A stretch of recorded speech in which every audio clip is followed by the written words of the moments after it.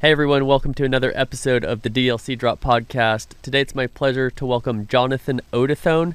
He has an amazing story of how he grew up as a hardcore gamer, pursued competitive opportunities, and really focused on building community throughout his career. He ended up as the president of the esports stadium in Arlington. He's got an amazing story of how that came to life and his goals in the space. Let's talk to Jonathan. Drop in the untold stories of industry leaders, influencers, and insights on future innovation. I'm John Davidson, and this is the DLC Drop Podcast. All right, I'm excited about this episode with my good friend Jonathan Panda Odethone. Thank you so much for joining me today on the DLC Drop Podcast. John, absolutely thrilled to be here. Appreciate it. Glad to finally be able to be on. It's been something that I've wanted to do for a while now. So, we connected in Vegas and you mentioned wanting to get me on. So I was super excited to jump at the opportunity. Awesome. Appreciate you being here. So for the audience, a little background on how you and I got to know each other. I believe that was during my time at GameStop. And that was a time when the esports stadium in Arlington was being built, and you had the opportunity and the prestige of being the president of the esports stadium Arlington there. And I loved what you did there, seeing your leadership, seeing your many speeches on the stage, looking up at you and be like, I know that guy, he's my friend. But why don't you take us through this career path, and then let's dig into some of the very many things that you've learned in your time in esports. Yeah, absolutely. Esports Stadium Arlington was definitely a pivotal moment for me in my career. Obviously it's the largest dedicated esports facility in North America, and there's, I couldn't even tell you, the ones that would be bigger than it outside of, China, just in the world as a whole. Right. So it was a huge moment. It was, the lead up of that facility, building, developing it, really the story from, the beginning of my career. It all, kind of fumbled up and furled up into the story of that facility. And, before I really dive into it, and I can go back, I can go really far back, and I think I should, but before I do that, I think it's important for everybody to kind of have their own personal mission in esports. Right. And when I jumped in, it was 2008, 2009. When I first jumped in, day one, when I realized that this is something that I wanted to do, that personal mission that I created was to build a foundation for growth. Right. So I think it's good to mention that, as it might actually set an undertone for, the narrative of the story here. But really, it goes back. I mean, as many of our stories here in esports start, we're all gamers at first, before we knew what it was going to be, what it was going to turn into, how we were going to be involved. We were all just gamers. For me as a kid, I remember, playing Mario, playing Sonic, and, my mom would have friends over, or, I'd have friends over. And the only thing I ever wanted to do was sit there and play video games, you know? And that's such a near and dear story for many in our industry. Right. And, to think back then as a kid, playing Sonic, trying to speed run through it, playing GoldenEye, playing Halo. I mean, I would go on camping trips and we'd bring power generators, and rather than enjoying the wilderness, I'm not even kidding. Me and my friends would be in the tent, playing GoldenEye. And to think about where it's gone from then to where it is now, even outside of my career, it's amazing. It's astonishing. So really it started for me being a fan of StarCraft, early 2000s, playing that game like crazy. That was really my first foray into competitive gaming, and, watching Slayer's Boxer go at it, Yellow, all of those greats back in the day. Just, I don't even remember, to be honest, I couldn't even remember back in the early 2000s, what platform I was watching their footage on. Was YouTube around then? Do you know? I can't remember when YouTube started, so I'm not sure. I think there were a few websites that hosted some events. I don't think yet have YouTube. It definitely didn't have the traction and the viewership that it has today. But I think there were a few. I remember talking to Ben Nickel. Ben Nickel is an OG as well. With Red Bull. He's been with ESL, been with NGE. He's doing some other stuff now. But yeah, I think they hosted a website where they were just streaming competitive gaming videos to that website rather than a dedicated app, if you will, like YouTube. The DLC Drop podcast is sponsored by Ice Shaker. I've been a huge fan of this brand for the past few years, ever since I met founder Chris Gronkowski. What I love about this product is the brand story, the functionality, and the customization. Ice Shaker is a Shark Tank company invested in by Mark Cuban and Alex Rodriguez, owned by NFL players Rob Gronkowski and Chris Gronkowski. I love using my Ice Shaker anytime I'm driving to the podcast studio, I'm going skateboarding, or I'm at the gym. No matter what I'm doing, it just does a great job of keeping my drinks hot or cold. The customization for Ice Shaker is something that's super unique. You can get any name, just about any logo engraved onto your Ice Shaker and delivered to you within just 3 to 5 business days. Get your own DLC Drop branded Ice Shaker at iceshaker.com/DLC Drop. Save 20% on all Ice Shaker products with the discount code DLC Drop. Yeah, so weird. I mean, the internet back then was so different. You know, I had my 4x3 monitor and just huge lug rig and my 56K internet, and my mom would pick up the phone because, dude, my mom was such a chattermouth. You know, like that's like that. You know, today people are on their phones all the time, but my mom was literally on the phone nonstop. So it was the worst internet experience for me. But you know, she'd pick it off, I'd get knocked out. But anyways, I got a lot of my gaming done late at night, secretly, you know, when I'm supposed to be asleep. So, and I think that's why like StarCraft, you know, was so big for me, because, you know, I was able to kind of dive into this world of something that was happening in South Korea, you know, or Europe and other parts of the country. And I was blown away, you know, watching these guys go at it and play and compete. And I got really competitive myself, you know, playing ladders. You know, I did a little bit of custom match just to loosen it up a little bit. But StarCraft was really big for me. It was the first competitive game that I really dived into. I didn't know, though, about esports. The only, I don't think that was even a term that I had ever heard in my entire life at that point in time, right? To me, this was just this thing that I like to do with my friends, and I like to watch matches, and I'd like to dive and dissect the game, you know, like what's my 2-minute in strategy on mining, building, and, you know, like managing my economy. It was so cool.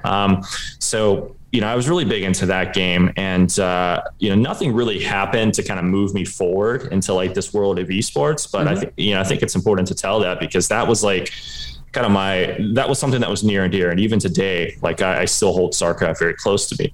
But it wasn't really until about 2009 that I got really involved with esports. And what I mean is like rolling my sleeves up, understanding that there's this entire industry and community that existed. And it was by sheer luck. I mean, it was crazy how this happened to me, because, you know, I walked into a GameStop one day, and there you go, GameStop. Sounds familiar. It is very familiar.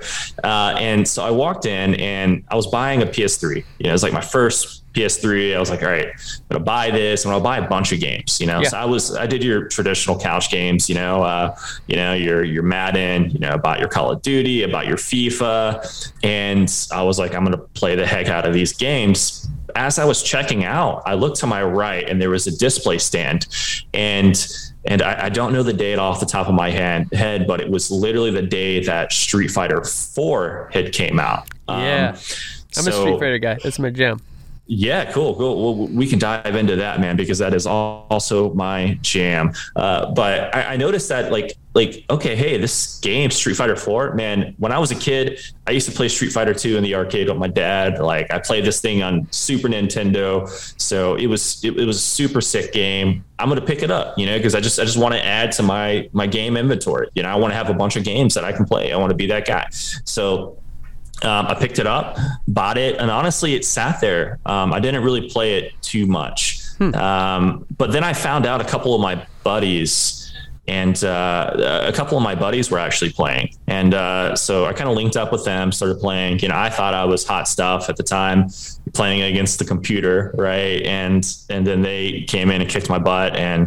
But that like drove me to get better and better. So I hit it hard. I hit training hard. Like I started, researching combos and really trying to take myself from being this super big scrub to even less of a scrub. But then I started beating them. And, so this was a couple of months, of us just getting together and being really obsessed and playing this game. We'd go to each other's houses, play. But we had no idea that this game had a much bigger community, that like there was something else bigger happening with Street Fighter 4. And I had no idea at the time, but where were you living at this time? I was actually, here in Conway, Arkansas. Yeah, I was living here. So this was kind of pre-social media or pre like social media really popping off in the way that we know it today. And so you probably didn't know much more than what was happening in your immediate neighborhood or your immediate town, right? You weren't seeing all these other things what people in Southeast Asia were doing with esports tournaments or anything else that was happening around the country. No idea. And you're right. There was no, I think Facebook existed, but there was no real social media like pull, that really allowed you to discover, like the discovery tools and social media weren't there yet. So, but what we did find is Shoryuken.com. And if you don't know what Shoryuken, I'm sure you do. It was the holy grail for finding communities, promoting tournaments, talking about, strategy frames, learning about the game. It was just the holy grail. It was forums. That's how we socialized back then, was through internet forums. So we found Shoryuken.com, and in Shoryuken.com, my buddies, Alan, Blake, they said, hey, there's this forum, right? There's this, this regionalized forum where you can go in and find people that are playing this game in your area. And so there was an Arkansas thread. So who would have thought? Who would have thought? Walmart and Street Fighter. Yeah, Walmart and Street Fighter, exactly. So there's this small, really tiny community of people. Some of them had been around, since the Third Strike days. I remember a guy named Warp to God, man. Like this guy he's an OG, and I still see him on Twitter every now and then, and he's still got, fighting game enthusiasts in his profile. So shout outs to that guy. But, there were those guys, and then there were the new blood that Street Fighter 4 brought in, so we introduced ourselves, and just so happened to meet a few folks on there. And we were like, hey, you know what?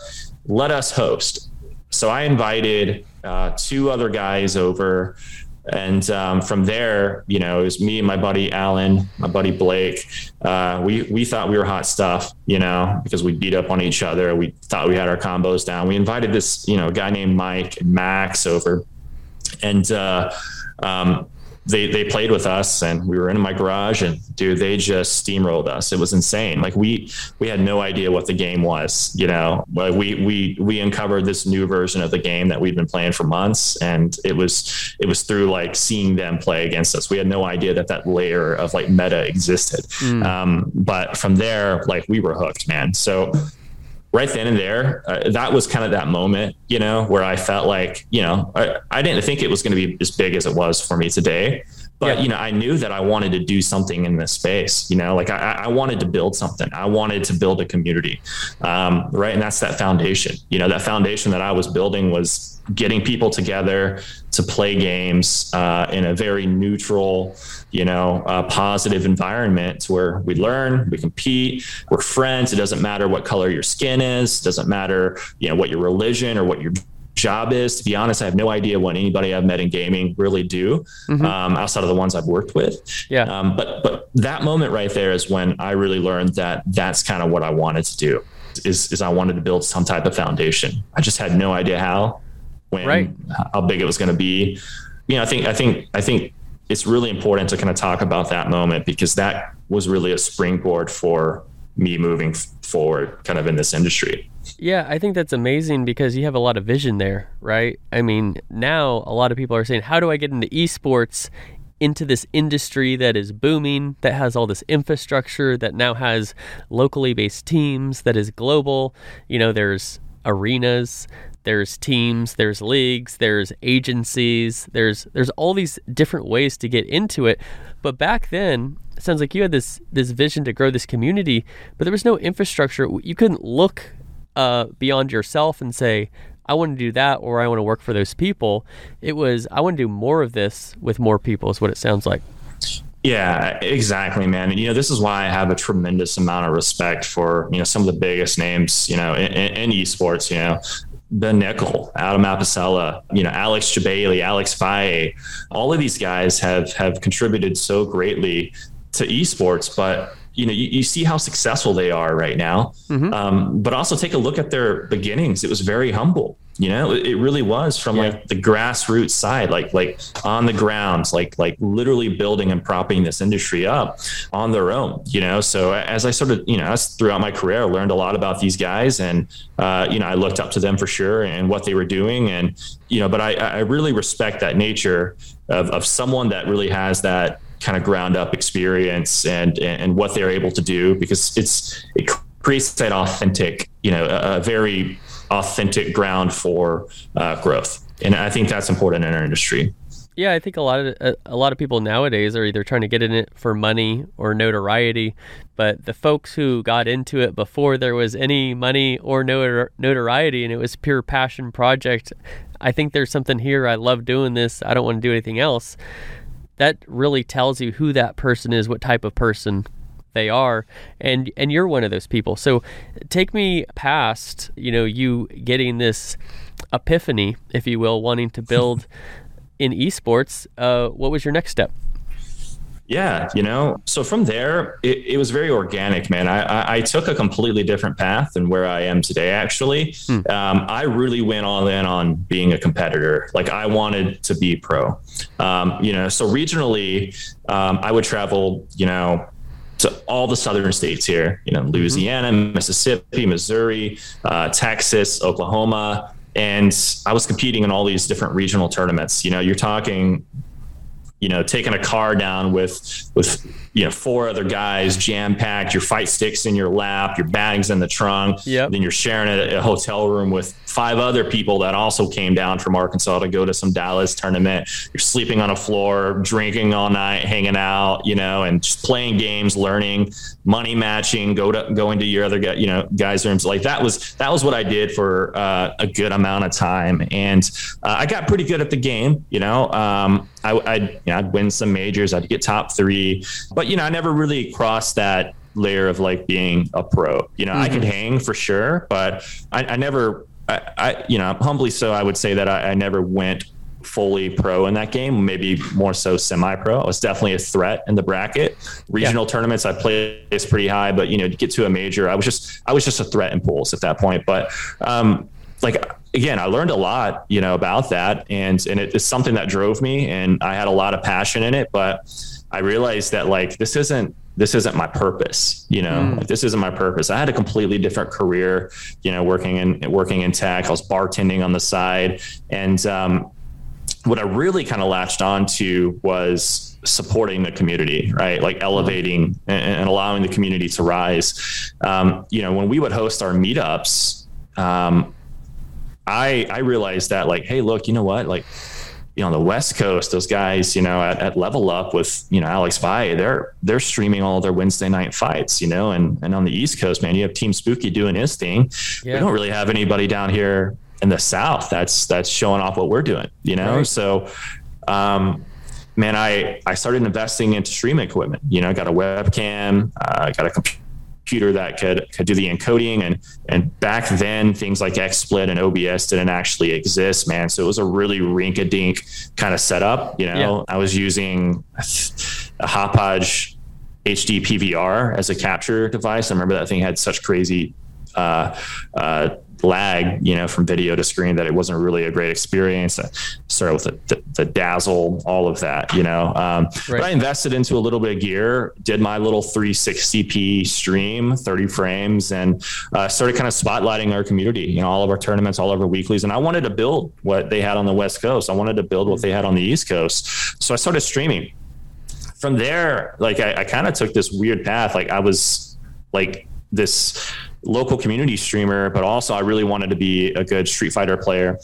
So I went online actually. So while doing all of this, I developed a brand called Panda X Gaming. And this brand, it blew up, and I became the home for Street Fighter 4 online, like tournaments, online matches and everything. Wow. So you could literally, it was a 24/7 stream. I had this like vision that like I was going to build this kind of just network of nonstop content where people could join these open lobbies, compete against each other, train. And in the evenings we do exhibitions, we do tournaments. I did this for a few years, and it got huge. You could literally come to twitch.tv/PandaX Gaming at any moment and watch Street Fighter.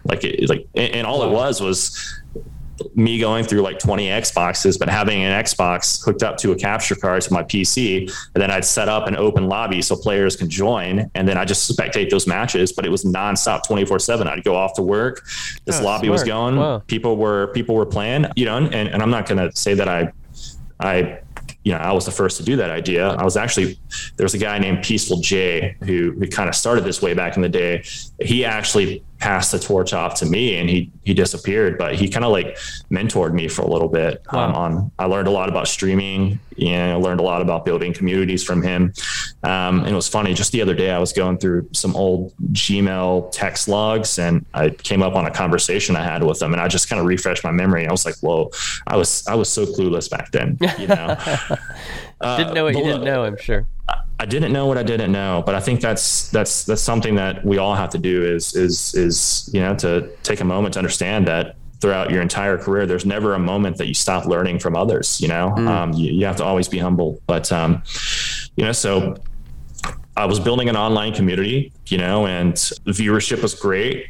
From there, I was still doing the thing on the side with streaming our locals here in Arkansas, and I got noticed by some of the bigger tournament organizers in Dallas, Texas, and they hired me to come out in, what was it? I think 2013, to stream the secondary stream, right? So I wasn't the primary broadcast, but I was the secondary broadcast to do Tekken. To stream Tekken, and a lot of big name players from Korea. I had no idea who they were at the time, but now I do. Came over. JDCR was one of them, and it was a huge deal, apparently, I had all these huge big name Tekken players that were legends, they're like gods of Tekken competing on my stream. So, I did that Friday, Saturday, knocked it out of the park. And that was like my first real gig, producing and directing kind of this stream. And they hired me back next year as the primary stream, and this was an event called Absolute Battle. So from there, my streaming career, producing broadcasts for tournaments and these bigger events kind of kicked off. And I stopped focusing on being a player and put more time into streaming. I'm still doing the online stuff on the side. I'd even go out and travel and still have that stream up, and I would be, streaming these big tournaments on the side. But, I'd go to Oklahoma, I'd go to Texas, I'd go to Louisiana, do all these big streams. And throughout the years, it took me, 2009 to 2013, it took me 4 years to even get my first paycheck in the industry. And by that time I had invested so much time, so much money, into procuring equipment. But to me, it was I was passionate about what I was doing. I was serving what I thought my purpose was, building that foundation for growth.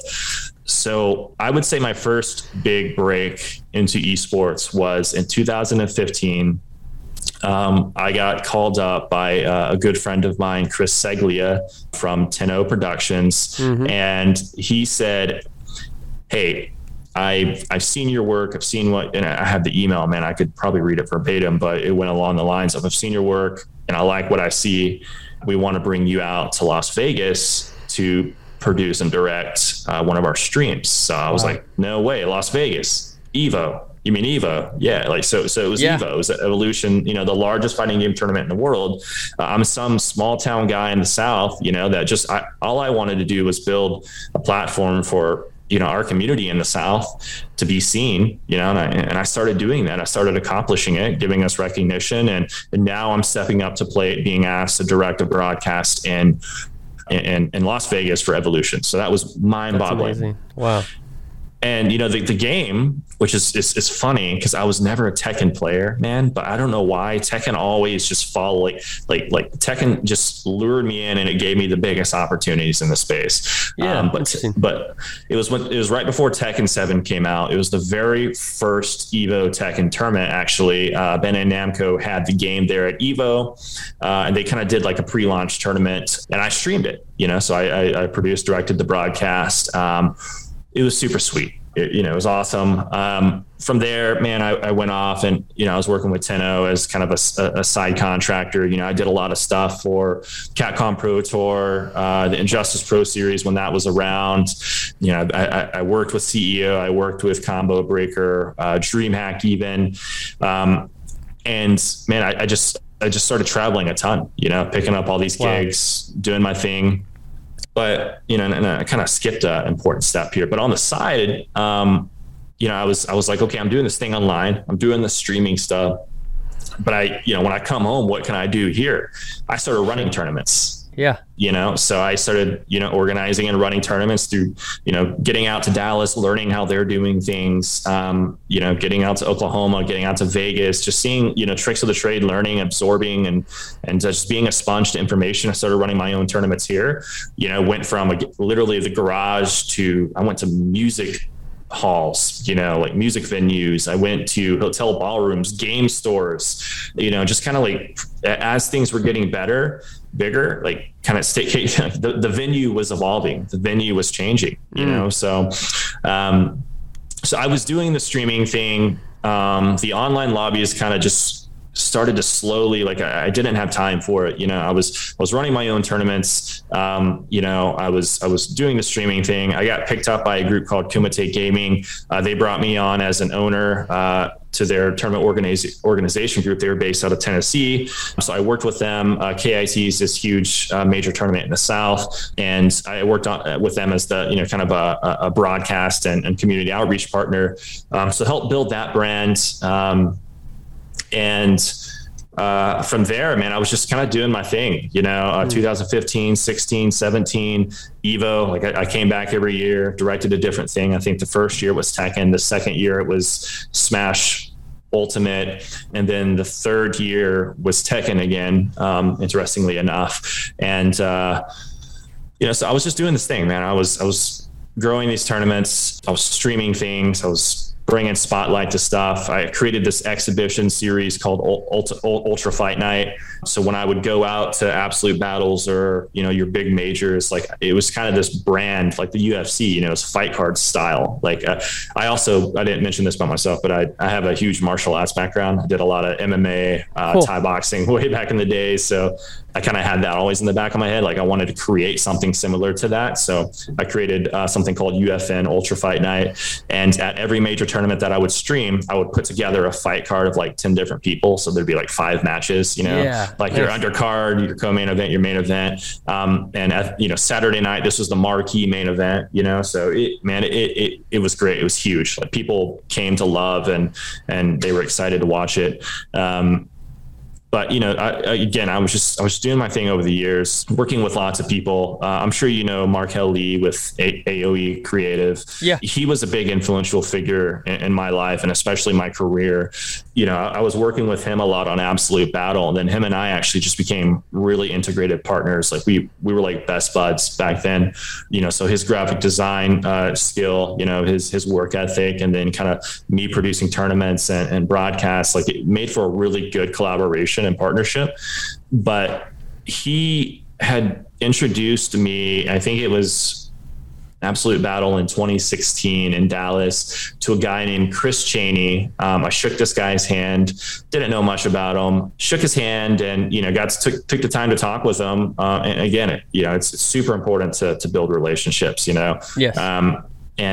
So shake every candy hand, hear every story you can, because you never know what it could turn into. Right. And that was one of those moments. Markel, tells me, he's like, this guy's the real deal, man. This guy has a vision.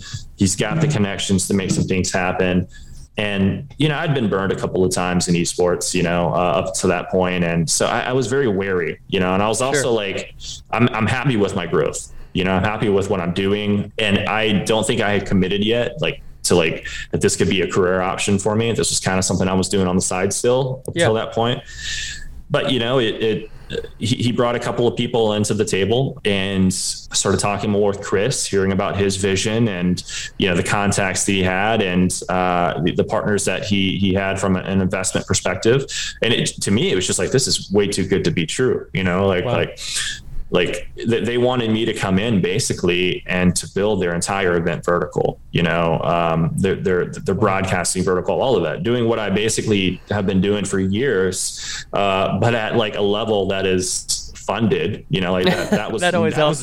That was new to me, you need funding, like we're not working on shoestring budgets, and I think that discipline also carried with me because I wasn't a big money. I didn't like spending money, like being very, very, very frugal with my dollars. So, but, that investment group ended up being, some were silent partners, but the known partners were the Texas Rangers ownership group. Yes. Chris's vision was to build Infinite Esports in entertainment. And under that, many subsidiaries led by industry experts, right, would do their thing. So Markel was like, all right, man, you've got to be in this. Like, you're the perfect person to do this. He believed in me. I actually didn't believe in myself, man. And it got to the point to where like the writing was on the wall. Like, this thing was going to happen, but I psyched myself out. I was like, there's just no way this is going to happen. It's too good to be true. And I said, Markel, I can't like put my time into this, I'm going to back out. So I backed out. And, I was going to continue doing my thing. And I was just like, I want to focus on my family. I want to focus on my current career.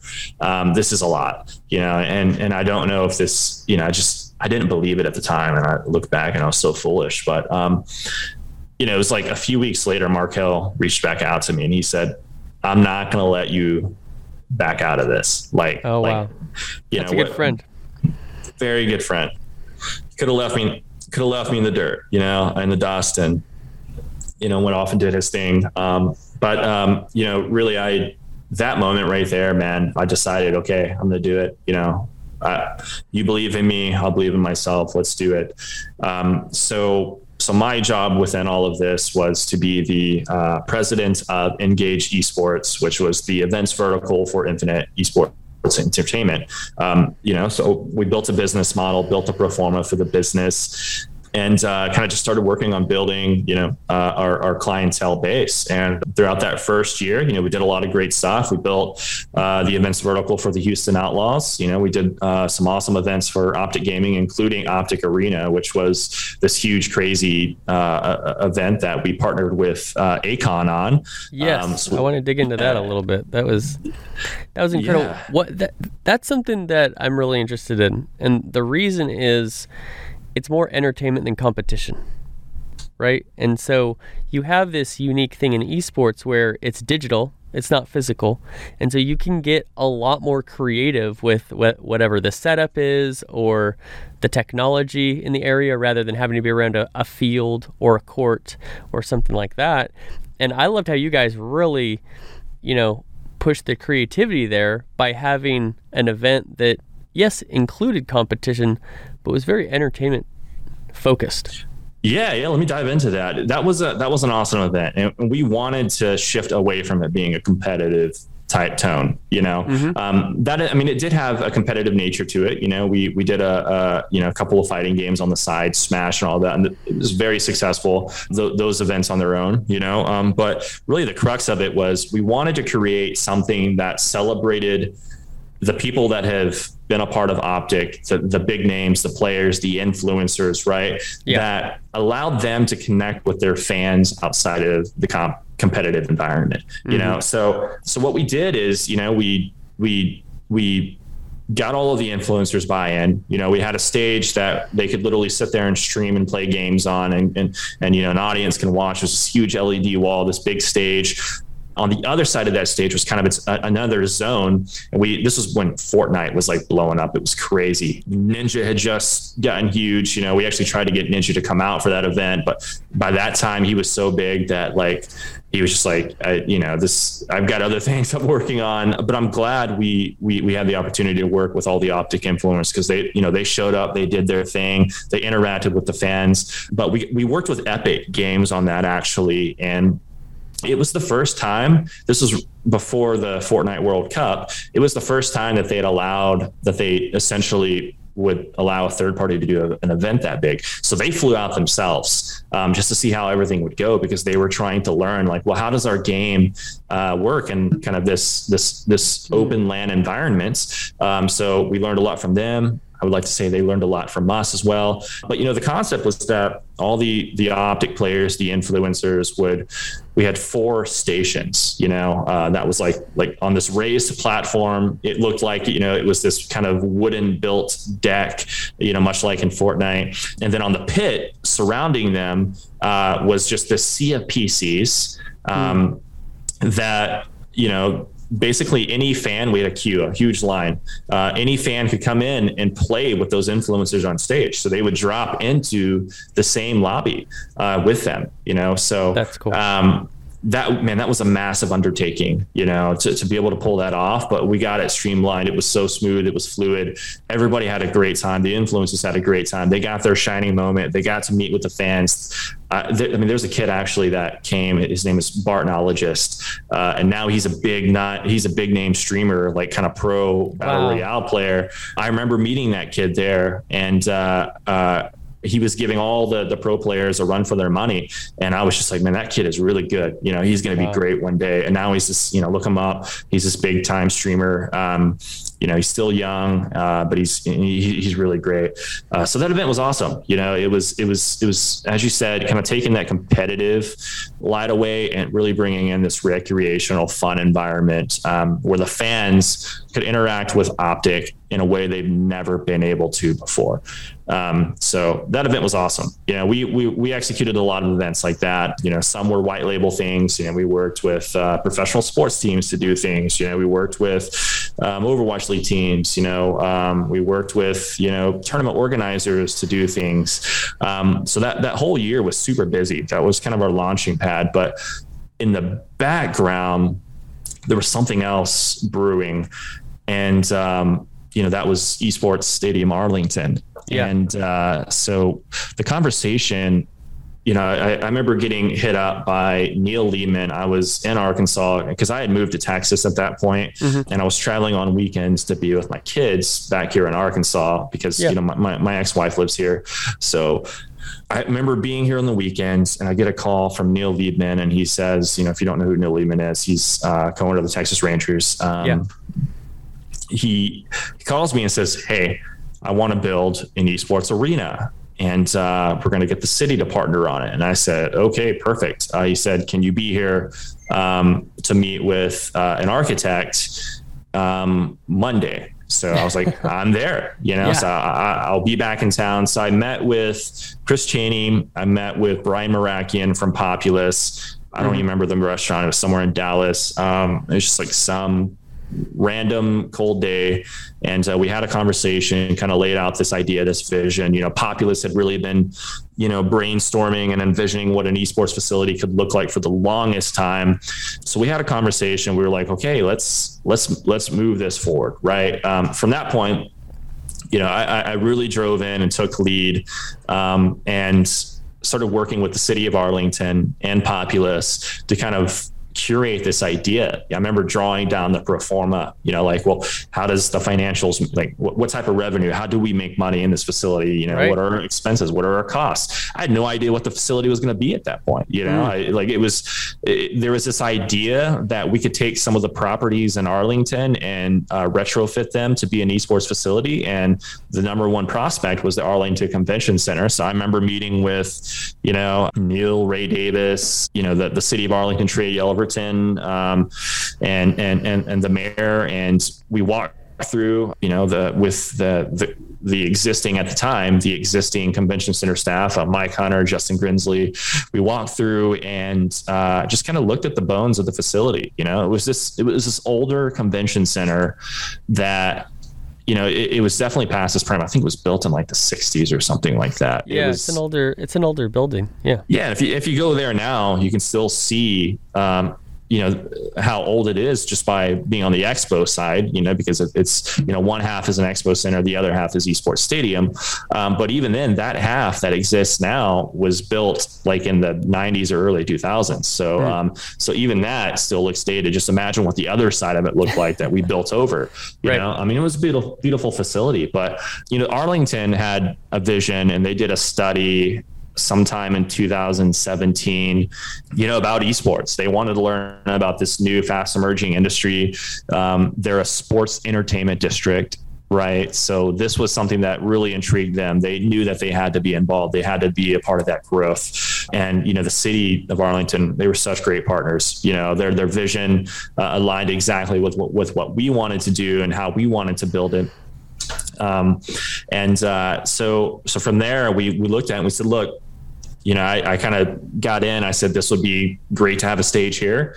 This kind of foyer area, this gallery, like we could turn this into a day-to-day business model where people could come in and do something when a big event's not happening. This area where we have storage behind the ballroom, like this could be our production facility. It could be the heart. It's like in the middle, and then in the back area, you had all your meeting room spaces. And I said, well, this could be your team rooms, your player lounges, your space where, when a big tournament organizer comes in, that they can do catering and all this, so like first pass, man, like it was not too far off from where we ended up being. I think we ended up moving the stage from like dead center when you walk into the left side of the facility due to power access and, other things like seating. But, from what it started out on that first pass, it's kind of crazy. It ended up being very similar to what the end product was. So we spent, and I think it was January of 2018 is the first time I met with the city, and we sat down. They were like, we want to do it. We're going to do it. We're going to put in X millions of dollars, and we're committed. We're going to do this. In their mind, they were going to build a new convention center later down the road anyway. So they needed to find something for this old piece of infrastructure. Yeah. Right. So like they would put some money in. We would come in and put the operational cost of operating the business in. Right. That was our part. So we signed an agreement with them. They at the end of the day, they ended up investing around $10.6 million into the project. And that got us our renovation of the facility. That got us all the technology, the 90-foot LED wall, the stage, all of that, and we came in, and obviously we as the operating co ended up bringing in all the PCs, the consoles, the gaming equipment, right? And also we covered the overhead for the staff. But from there, from January 2018 to sitting down with the city to November 19th, I want to say, that's how long it took us to build Esports Stadium Arlington. From an idea at a table to opening our doors November 19th. That's how long it took. That was one of the most stressful, but like, it was like, man, that year, like it was stressful all the same, but like I was just so hyped. I was so energized. I was so excited for what we were doing, so we were building a business model as we were building a facility. And throughout all of that, when we opened our doors, our first event was ECS season 6, which is a Faceit event. Yeah, I was at that one. Yeah. Oh yeah. So that was huge, but man, the story behind getting that event, getting them to relocate from Europe to the US, in that it was like perfect timing. Simon Bennett, another good friend who's also with AOE Creative, got me connected with the group over at Faceit, and we explored like, hey, we're building this arena. They were like, no, you're not. No, you're not. It's not happening. But no, we really are. Like, we've got, here's the investment we're getting.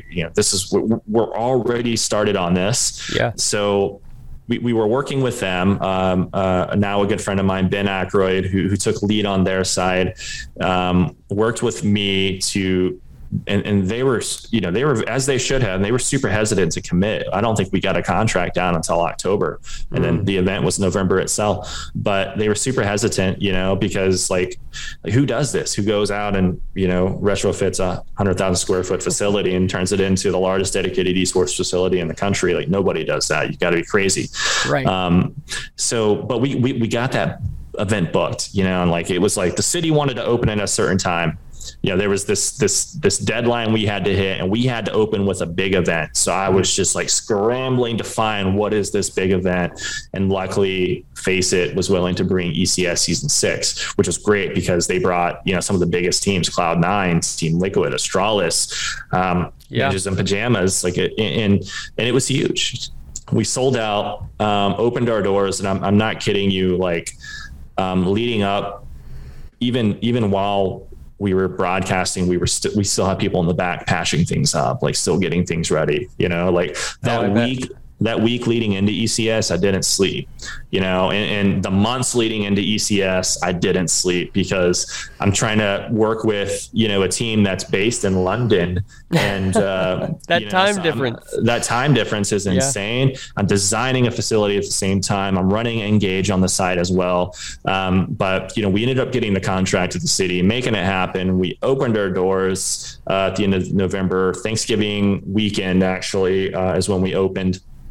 And to a sold out crowd, we broke, Faceit broke YouTube viewership records for CSGO.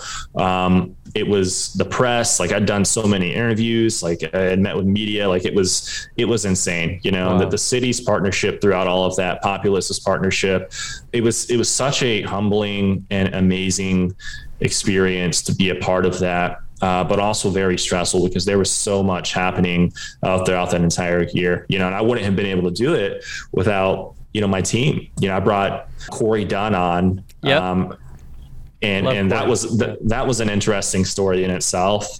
I hit Corey up on LinkedIn because I was just trying to find rock stars, I wanted nothing less than rock stars to join our team. Right. I heard that this guy named Corey Dunn was living in Fort Worth, and he was a legend in the space. So I hit him up on LinkedIn. He ghosted me for 3 months, and I guess he saw come on, Corey, what are you doing? Yeah, he saw the announcement for ESA come out, so he was like, you know what, that guy reached out to me, so he got back to me, and it was so crazy. I was like, yeah, I want to hire you. Corey was like, man, I've got this career, I'm already doing really well. I stepped away from esports, everybody's been trying to hire me, and I told him no, and I was like, well, what does it take?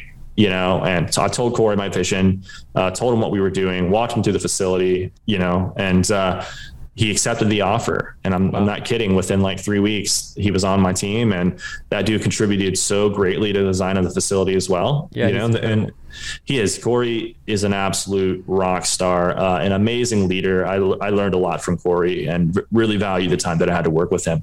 But it was really the team that helped prop the stadium up. I was just kind of guiding the vision and making sure that it happened. We opened, and that first year was insane. I mean, it was absolutely insane. I can't even describe how many big events we brought, how much stuff we did, how many people we had through the facility. Yeah.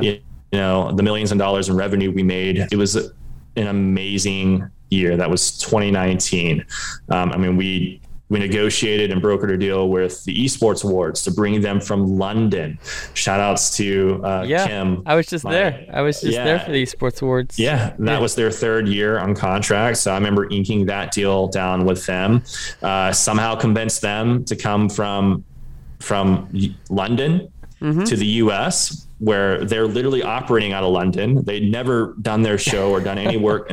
And somehow we got a 3-year deal with them. And when I inked that deal down, I was to me, that was just all right, man, this is huge. We got CRL, which is the Collegiate Rocket League National Finals with Psyonix before they sold to Epic. We worked with them for the first 2 years that I was there with the stadium. We did the Madden Classic with EA, which was the largest Madden LAN event that they had ever done. It was actually insane. cut it up and put a lot of the broadcasts on national TV. They did a big live stream. That was insane. Various other huge events. We worked with ESL for Guns of Boom. We did the very first homestand for Overwatch League, and then the pandemic hit. And I think that's a mute point for a lot of conversations. We all know how that kind of impacted and affected the events industry. I think it was, we started seeing it towards the end of 2019. We weren't really concerned. We were knees deep in getting ready to host the Gears North America major.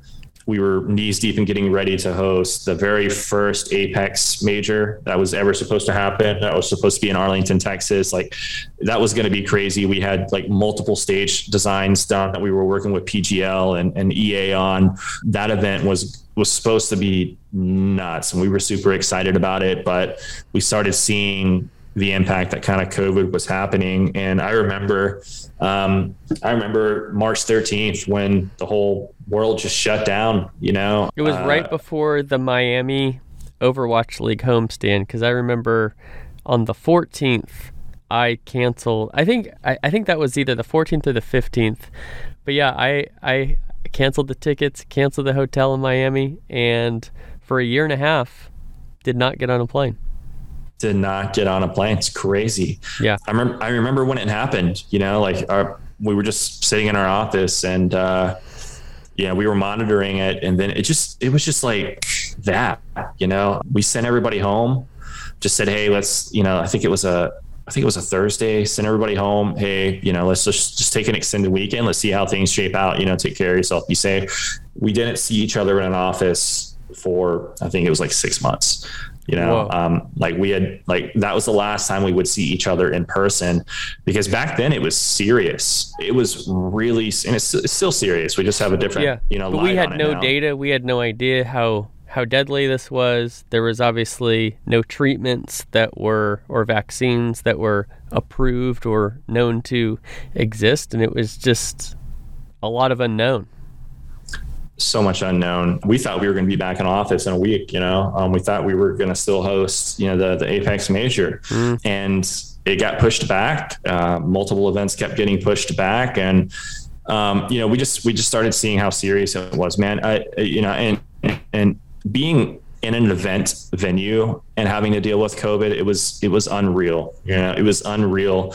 We had contracts getting canceled left and right. And as they should, businesses were trying to get their deposits back, and it started to impact us financially very heavily, having to deal with that throughout the entire time, having to keep our employees, we wanted to keep our employees, and we started seeing companies just letting people go in mass. And we said, we're not going to do that. We were talking with our board every day about our financial situation. When you go from having a super successful first year of business, to literally diving into a pandemic as the largest dedicated esports facility in the country that has so much to prove and so much potential, and so much momentum to build off of, to then just going right into a pandemic.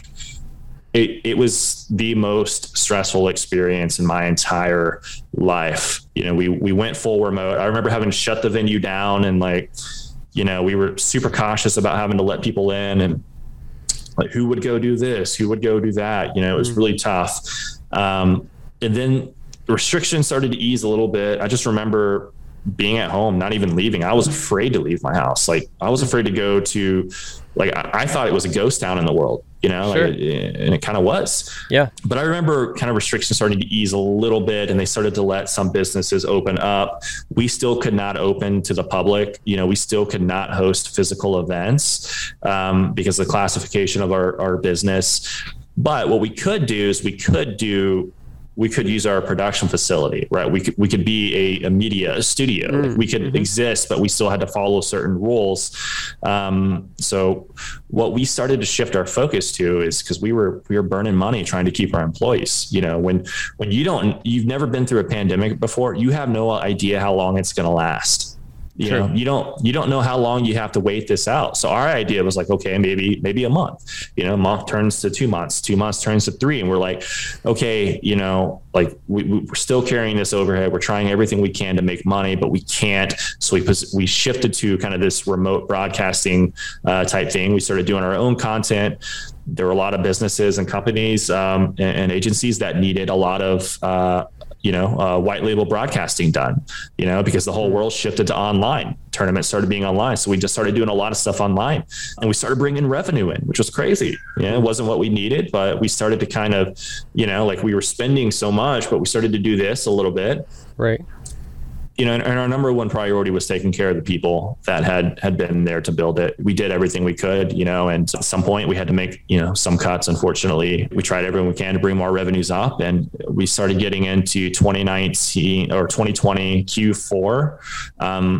And believe it or not, we were actually we were close to becoming break even at that point. Right. So we were like, okay, yeah. Into 2020, we're getting break even. We're bringing in enough money. We're paying our bills. We're paying our staff. We're keeping jobs. And then, we were thinking that the world was going to come back online. And early 2021, we were just listening to the publishers. We were listening to the tournament. Like nobody had any clue what was going to happen, when things would come back. But we were just like, okay, we think Q1 2021. Little did we know, man, it was just this thing dragged on for so long. And I think we're just now getting to the point where we're recovering from it. You're seeing LAN events happening and coming back, and it's crazy and it's weird all in the same. Like, when I was in Philadelphia, with Nerd Street opening, their flagship local host venue, like seeing that many people in a confined space, it was weird. It was, it was weird, but it felt great all in the same, because I had been this kind of social, just turtle sitting in, working remotely with my team for a year. And now we're all in this huge environment, opening our flagship venue that we've been working towards. And, we're back at it. People are back to playing, and now we're all a little more cautious. We all wear a mask, but sure. We're now getting back into it. But back then, man, we had no idea, And then, there was this unfortunate thing that happened. And I'm sure you heard about it, but the entire staff at ESA was let go, myself included, and new leadership was put into place. Right. And there's a whole story to that, we could dive into, and it would take another hour. And I've actually never told that story publicly. But it's an interesting story of how it all happened. It's a story of nepotism. It's a story of greed and, lack of understanding and personal opinions. And sure. It unfortunately impacted an entire team of professionals that were really good at what they were doing. That had so much potential that just needed a little bit more time to make it happen. What I would love to dig into real quick here, we're near the end of wrapping up this episode. And so what I would love to have you share is, what was the number one thing that you learned during your time at that stadium, whether that was that first year when you were building this to become a viable business, or maybe that was, during that high stress moment, time through COVID.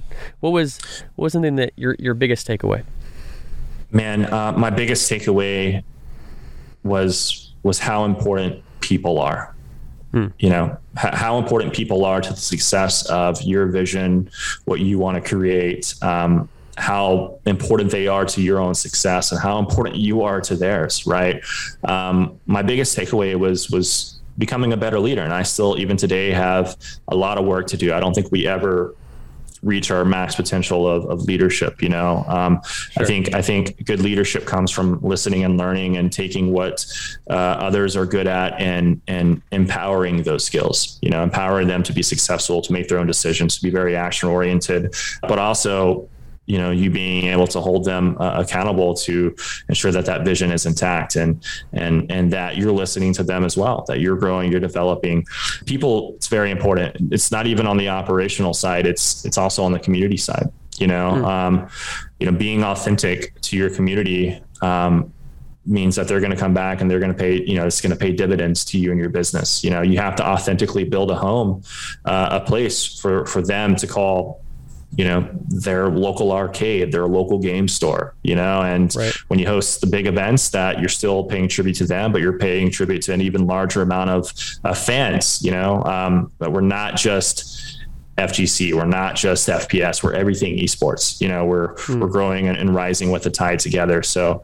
whether it's working with people within our organization, working with the community, working with partners externally, one thing that I've always tried to do is give as many opportunities for partners within my network to thrive, to have a piece of the pie, what we're doing, to be a part of that growth, because they're always going to come back and repay that to you, right? Like loyalty, trust, inclusiveness is very important in our industry. So, I know it's cliche, but people and the importance of those people in your life and how they help you shape and mold your vision is one of the most important things I've learned throughout that journey.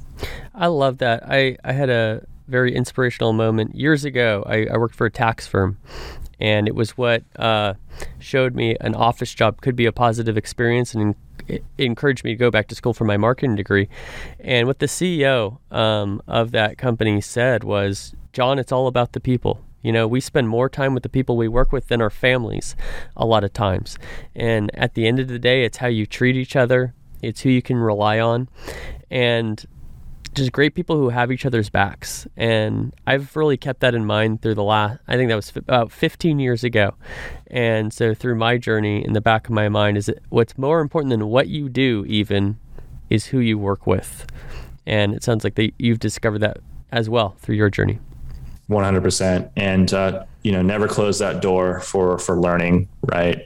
For expanding your knowledge of what you're doing, expanding your relationships, and shake every hand and hear that person's story, because this industry is still so small and has so much room to grow. And you never know when the next Chris Chaney is going to walk into your life and completely change opportunities for you and many within your network.